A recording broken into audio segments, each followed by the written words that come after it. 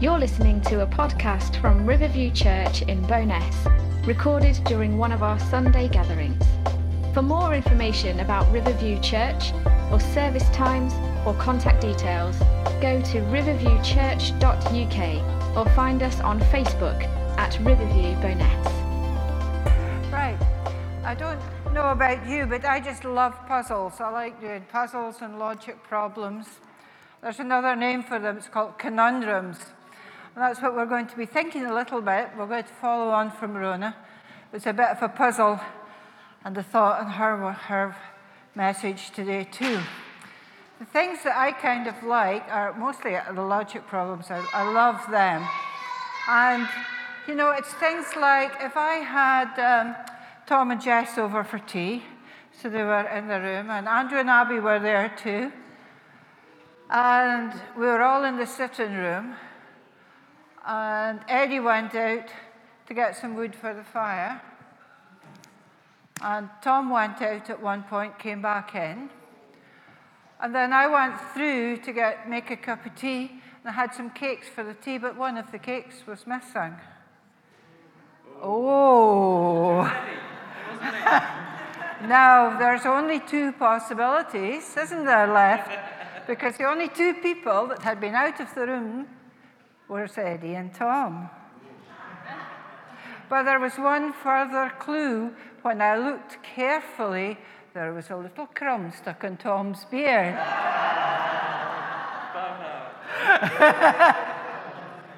So that's the kind of thing it's good to do, isn't it, to actually work it out from the evidence. I don't know, but I like watching things too, like Death in Paradise, where I kind of pit myself against the inspector and see if I can work out who did it before the big reveal at the end.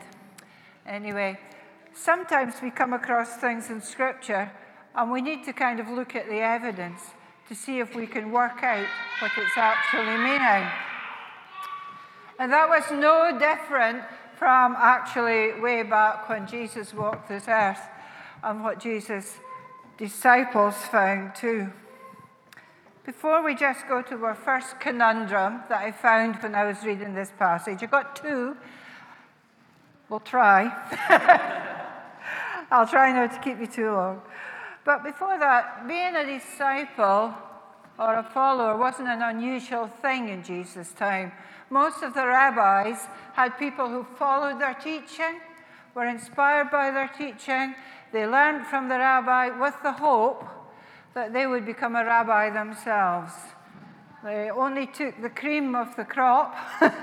You had to be very good and able to join what would be secondary school and follow in the rabbi's footsteps.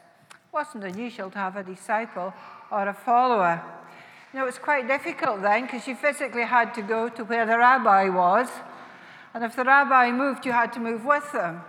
It's much easier now. You just go on Instagram and then you follow at the click of a button and you're home. But you know this, that's no less a thing than what they were doing, because you pick the person you want to follow and you follow them. And there are these people, I believe, that have an awful lot of followers, and they're called influencers. And you can choose your influencer. How good is that? And they can influence your life by what they're putting on Instagram and Twitter. But that is in some ways the same thing, because we as human beings like to look to other people. We like to follow them, and if we think they're really cool, we can follow them. Jesus having disciples wasn't an unusual thing, but Jesus was a bit different because he wasn't a trained rabbi. And his followers weren't the cream of the cream. They were disciples who Jesus had picked, and they came from all walks of life. And Jesus, this really, really, really annoyed the Pharisees and the other rabbis, because Jesus became a bigger influencer than all of them. And the crowds were following and flocking to him. And he was getting so many hits. He had so many followers. You can imagine how the other rabbis were feeling. Not maybe very happy. he was becoming too popular. He was a carpenter himself, and that annoyed them as well, that he hadn't gone through the proper procedure to get where he was. This annoys people in our professions sometimes too. People have not gone through the proper procedure to get where they are. But what was his teaching style? Well, this is going to lead us into why was he so popular? Well, he was preaching about the kingdom of God. And he was preaching about that the kingdom of God wasn't just for a special few, that the kingdom of God was for anybody, really. And he was preaching about parity and justice. Have you heard that words mentioned recently? Equality, parity, justice, hope for the people who are down there at the bottom. I think there's still things we're looking for today, aren't they, in our society? And that's what people were looking for. They were still looking for it back in Jesus' time. And Jesus was preaching about God's kingdom. And that in God's kingdom, there was parity, there was justice, there was equality, there was hope. And that's why people were drawn to him. They were thinking, oh, yay! Somebody's standing up for us. We're going to have a revolution. Yeah. Is this guy going to lead us in victory over the Romans and their oppressors? Is this guy going to knock down some of those Pharisees who are getting too big for their boots? Yeah, let's follow him. And off they went. But what was his teaching style? How did he do it? Well, he himself in this passage that we're looking at is from Matthew 13. Just a few verses. The disciples themselves had a question as well, but just before that, he said in Matthew 13, 34 and 35, just a little bit later in these verses, he quoted Psalm 78, verse 2, which is actually a prophecy. There are so many prophecies, and that's a whole other topic. We could spend weeks on speaking about prophecy.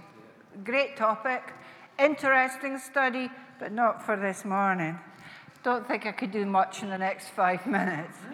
But this is a prophecy that's reckoned to that Jesus was claiming. He said, in Psalm 78, verse 2, it says, I will open my mouth in parables. I will utter things hidden since the creation of the world.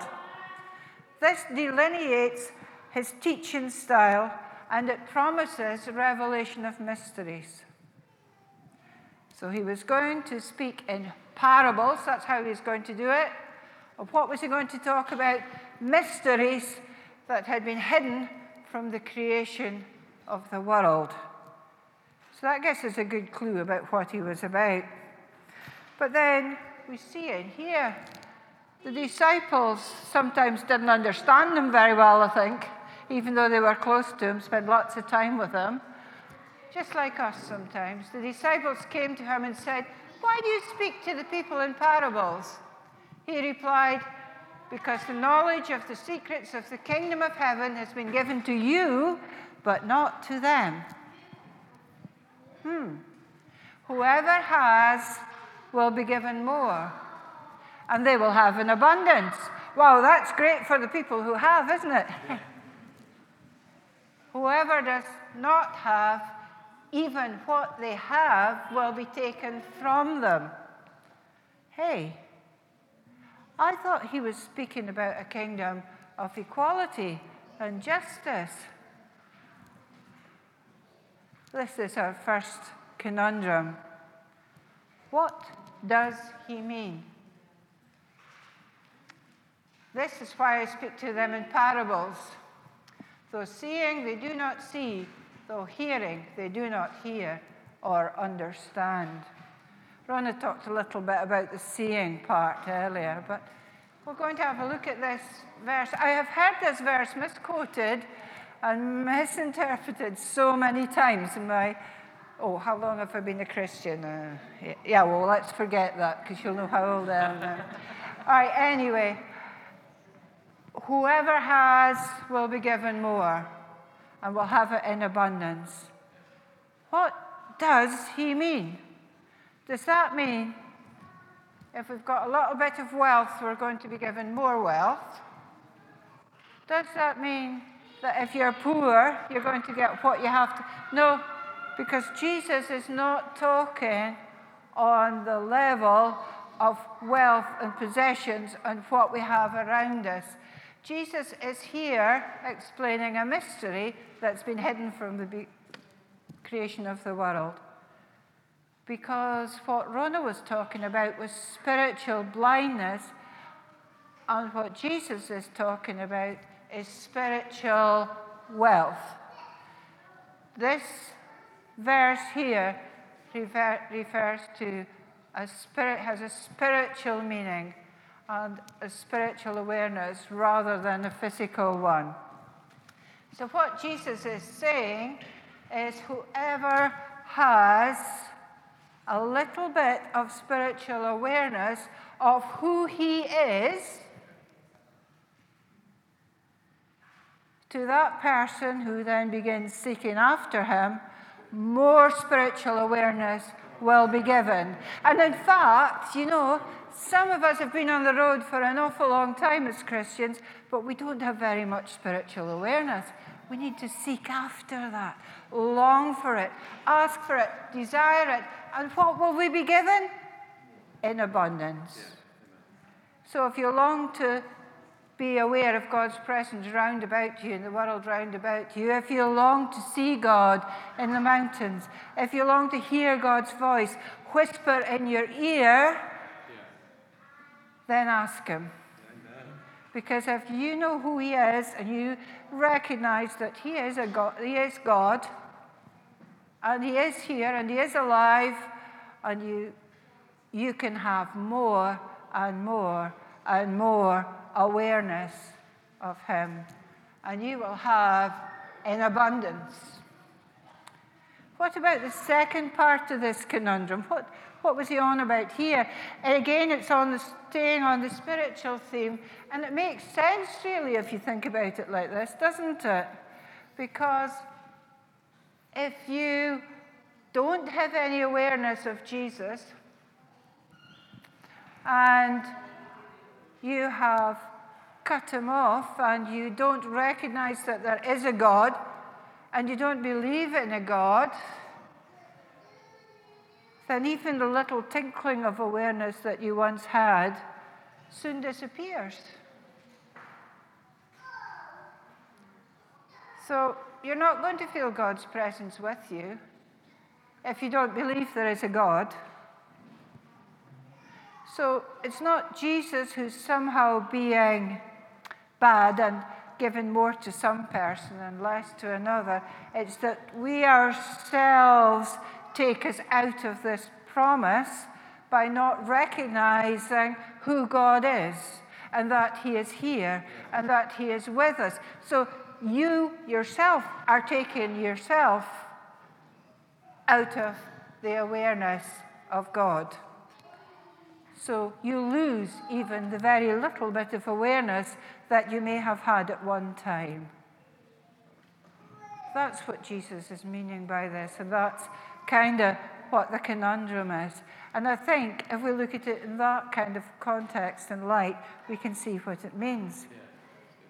Where it is positioned in Matthew, it's in all the synoptic Gospels, Matthew, Mark, and Luke. They're called synoptic because they all give a synopsis of Jesus' life and his death that's all pretty much lines up. You could put 3 of them on a page, and even the order that Jesus did the miracles in, they're all very similar.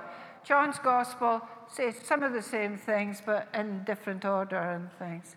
You find this in all 3 of the Gospels. This particular verse, this particular conundrum is in a slightly different place. But I think where we find it in Matthew is very important because it comes after the parable of the sower. And we'll see why that's important just in a wee minute. So that's what he was on about. And right at the end of that verse, the disciples came to him and asked, "Why do you speak to them in parables?" And that's what he replied. He then went on to quote more scripture, more prophecy from Isaiah this time, and from the Old Testament. And he replied, "This is why I speak to them in parables. Though seeing, they do not see. Though hearing, they do not hear or understand. In them is fulfilled the prophecy of Isaiah. You will be ever hearing, but never understanding. You will be ever seeing, but never perceiving. For this people's heart has become calloused. They hardly hear with their ears, and they have closed their eyes. Otherwise, they might see with their eyes, hear with their ears, understand with their hearts, and turn, and I would heal them." Here's our second conundrum. Why would Jesus say that they were ever seeing? Why? It sounds like he doesn't want them. Otherwise, they might see with their eyes, hear with their ears, understand with their hearts, and turn, and I would heal them. Sounds like he doesn't want them to. And he's quoting this from Isaiah, and he said, this is why I'm doing this, so that they don't hear and they don't see and they don't turn. Why would Jesus, who's preaching the kingdom of God, he's preaching the kingdom of love and equality and parity and justice, suddenly say, "Oh, but it's not for them, it's for you"? This is so that they won't see, they won't hear, they won't find God. Right. Rona dealt quite a bit with seeing and seeing spiritually. And what we've seen this morning is that these things have a spiritual meaning. Let's think first, though, about hearing but never understanding. We can kind of turn that round and think about how good are we at listening? Really, how good? Are we really good at listening? How good are we? Brilliant. That's good. I know Ewan's really good at listening. Are you good at listening, Ewan? Yeah, you are. Sometimes you think he's paying absolutely no attention and he reels back everything you've said. Amazing. How good are we at listening? There's lots of reasons why we might not be listening. We might not be engaged with whoever's speaking. We might just be distracted. Our heads are the worst thing for distracting us. How many times have you listened to somebody and at the end of it you can't remember a thing they've said? But you might have sat there for a whole hour. And you kind of go, "Oh my goodness." We might also not particularly listen if we don't agree with what we think the person is going to say. That's a good technique that some people develop. Or we don't really respect the person who's speaking because we think that their depth of knowledge is not going to be good enough, or we don't have any respect for who they are or their person. So we actually don't pay much attention to what they're saying. It's another good reason. Sometimes we can give an impression to a person or a friend that we are just absolutely not listening, because actually we are not listening. And, we can rush through the conversation, say a word that actually, I don't know the number of times that Eddie's replied to me. And you know what? It has absolutely nothing to do. He's just hoping that it's the right response at the right moment. Does that happen to anybody else? Yeah. But sometimes it can be a bad thing because we can actually make the person that we're apparently listening to feel as though they are totally not valued, because the person becomes aware that we're not really paying any attention or listening to them. So how does that make the person that we're talking to feel. It makes them feel like, oh, you don't respect me enough to care about my opinion. Or why did you bother asking me how I am? Because you don't really want to know. We're not very good at listening, are we? And we're not very good at listening to God sometimes either. And so we can really understand hearing, but not understanding, because we can hear all these words, we can talk about God, we can actually listen to God and have no understanding of what's been said at all. So that's just something that happens. It's how we are. Even taking no spiritual element into that at all, that is a very common thing. And it's the same with seeing, really. Seeing but never perceiving. It's been fun having James so close to us because, you know, with a wee one, you see them starting to join the dots. You get, when they're very little, it becomes like, oh, that face, that's the face that I get food from. Not that one or that one, but that one. And they grow up a little bit and they think, oh, that face, that's the one that lets me eat the donuts. I like that face. And you can see, oh, I've got this coat, this jacket thing on. That means I'm going outside. So they start understanding what they are seeing and what that means. Yeah. That cup means if it's in that cup, it's for me. If it's in that cup, it's for mummy or daddy or granddad. But that cup, that's for me. Yeah. And they join the dots, and we do the same. When you've lived a few years at the coast and you see some gulls on your roof this time of year making an awful racket, you know fine well you have to get them off of there. They're going to make a nest and you're going to have a terrible time. But that's because you take what you're seeing and you join it to your previous knowledge and you join the dots and you come to a conclusion. Sometimes we're really good at it and we get really good conclusions, and sometimes we're pretty naff at it and we come to really bad conclusions. But that's how we are. And we don't always understand what we're seeing. Now, if you think about it, these disciples, these followers, had been with Jesus a while. Some of the crowd had been with him a while. What had they been doing? They had been watching Jesus. They had been listening to Jesus. But they were hearing him, but were they understanding? Maybe. Where they'd been watching him, they had seen him perform miracles. I wish I could have seen that. Some of it's amazing.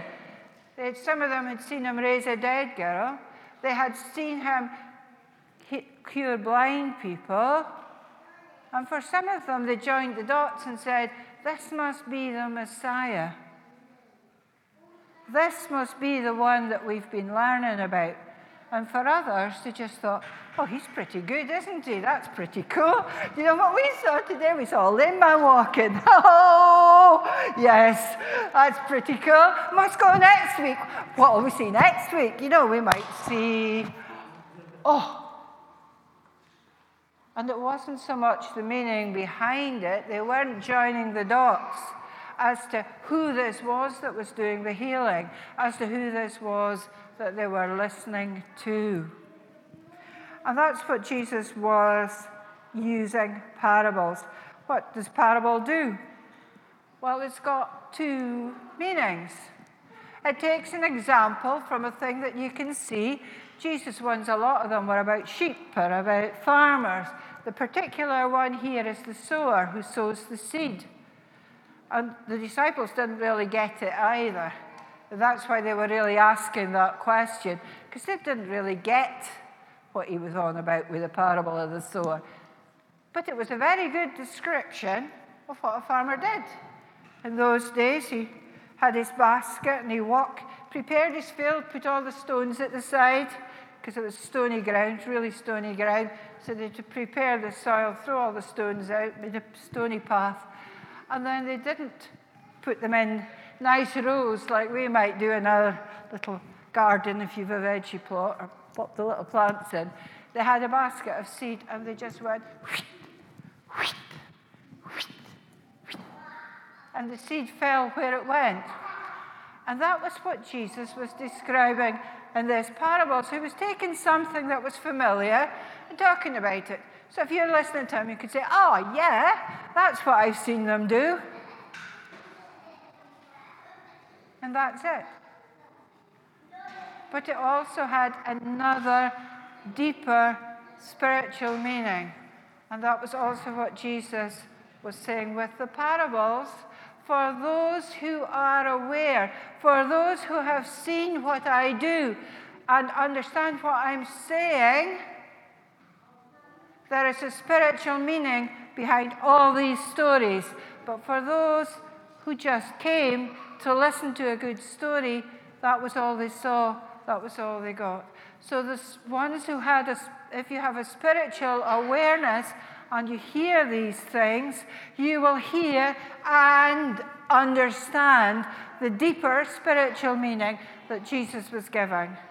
But if you hear and you have no spiritual awareness or awareness of who's talking, you will not understand. That's what our conundrum was meaning.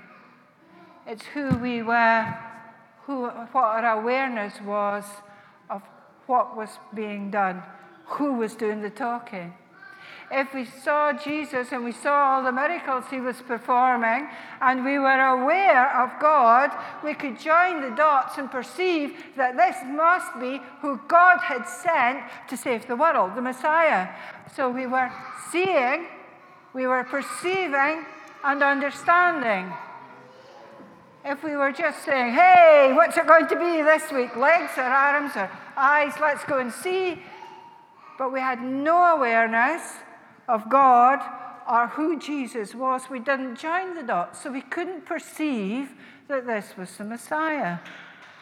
And that's what our second conundrum was. I'd just like to finish with having a little look very quickly, because this was in the parable of the sower. And the disciples really didn't understand that parable. And it speaks about, and the parable of the sower, when I hear somebody going to talk about it at church, I think, oh yeah, that's good. That one is for all the people who don't really know God. And it's talking about their hearts and their souls and their spirit. But hey, you know, it's not just for people who don't know God, who haven't asked Jesus in their life. Because what Jesus says when he explains the meaning is that the sower is God, and the soil that the seed falls on, the seed is the word of God, and the soils that it falls on is our hearts. And if our hearts are prepared, they are good soil. And the word of God takes root, and it produces fruit, and it grows. But if it falls on the rocks and the stony soil, it can't take root, and it's whisked away by the devil. If our hearts are hard, even as Christians, even loving God, sometimes we can harden our hearts a wee bit, can't we? Oh, you don't say that. Don't talk about forgiveness. I really can't forgive him, so please don't talk to me about that. Our hearts have become hard in that area. We have to be careful that we keep our soil tilled and turned over, that we keep our hearts soft towards God. Because if we don't, the devil has more opportunity to whisk away that word that God's just given, whisk away that understanding that God's just given, and we lose that word. And it doesn't take root in us and grow. Also, if the seed falls among thorns and thistles, it says they grow up and they choke the word. And Jesus says that the thorns and the thistles are the cares and anxieties of this world. Well, how many of those do we have? And aren't we fed up with cares and worries and anxieties of this world? But as Christians, we too have to be careful to protect our hearts from being choked by the cares and anxieties of this world. How often do we worry so much and forget to pray? How often do we get so anxious that we forget to ask God about it? And God wants to help us and wants to take care of it. And He wants to take our cares and anxieties, but we keep taking them back. We need to protect our hearts. How do we do that? We protect our hearts by praying, by reading God's Word, and allowing time for God to speak to us, and praising Him and thanking Him for all He's done, so that we're not choked by the anxieties of this world. Have a little look at the parable of the sower prayerfully, and have a little think, and ask God to keep your heart soft, to keep your heart tilled, so that when God's Word speaks to you and you hear Him speaking to you, it has a chance to grow and develop. Because when that happens, we get a harvest of what? 10, 80, 100 times what's been sown. So just this morning, do be prayerful. When you find a conundrum in the Scripture, as you will, there are loads of them, then pray about it and ask God to reveal what is the spiritual interpretation, and take it in context.